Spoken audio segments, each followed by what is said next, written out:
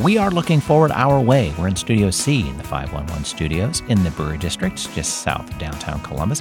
This is Brett Carroll, and I have a really special guest coming up with us in another week. And we just want to touch upon what we're talking about.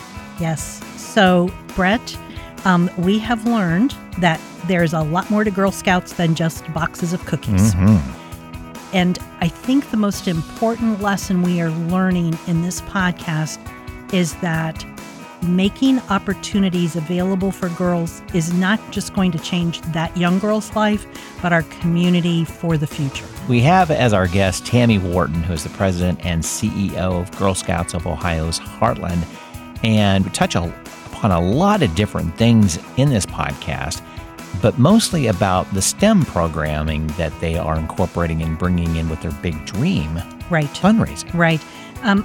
The National Girl Scouts organization wanted to provide girls with opportunities in STEM. That's science, technology, engineering, and math. Over a decade or so, and this started several years ago, the local council that Tammy is president, the Girl Scouts of Ohio's Heartland, started their own STEM program, and they call it Dream Big Transformational Initiative. What's exciting about this is, yes, it's open to Girl Scouts, but it's actually open to any young child. There will be opportunities for access to these programs regardless of whether your young girl or boy is involved in scouting. All right, and if you haven't been in touch or known about what the Girl Scouts have been doing over the past 10, 20 years, this is going to be an episode you want to listen to because of how much change has gone on. Yes, absolutely. And as Tammy reminded us, if you are not helping your young girl get involved in leadership programs and STEM-type programs, by the time they're in fourth grade, they may miss those opportunities.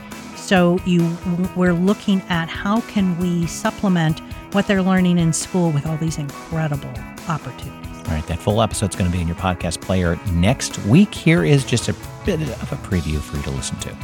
It's very exciting. And you talk about leaving a legacy. That's exactly what this is looking to do. It's looking to help our community thrive and for long after we're gone.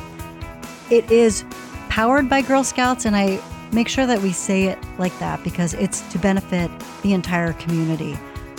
It's a program that is an immersive campus on 220 acres. We have that property has 220 acres in western Franklin County on the Big Darby, and it has a bunch of different topographies out there. So girls can learn environmental science. We teach about drones, and why is that relevant?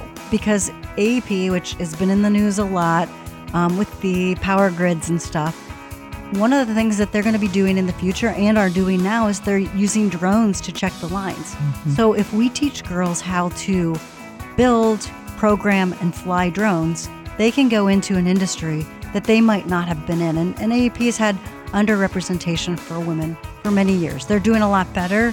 They're continuing to focus on that. But there's a lot of different programming that we're looking to introduce that will allow girls to first experience some of the programming and then look at it in the future for the workforce.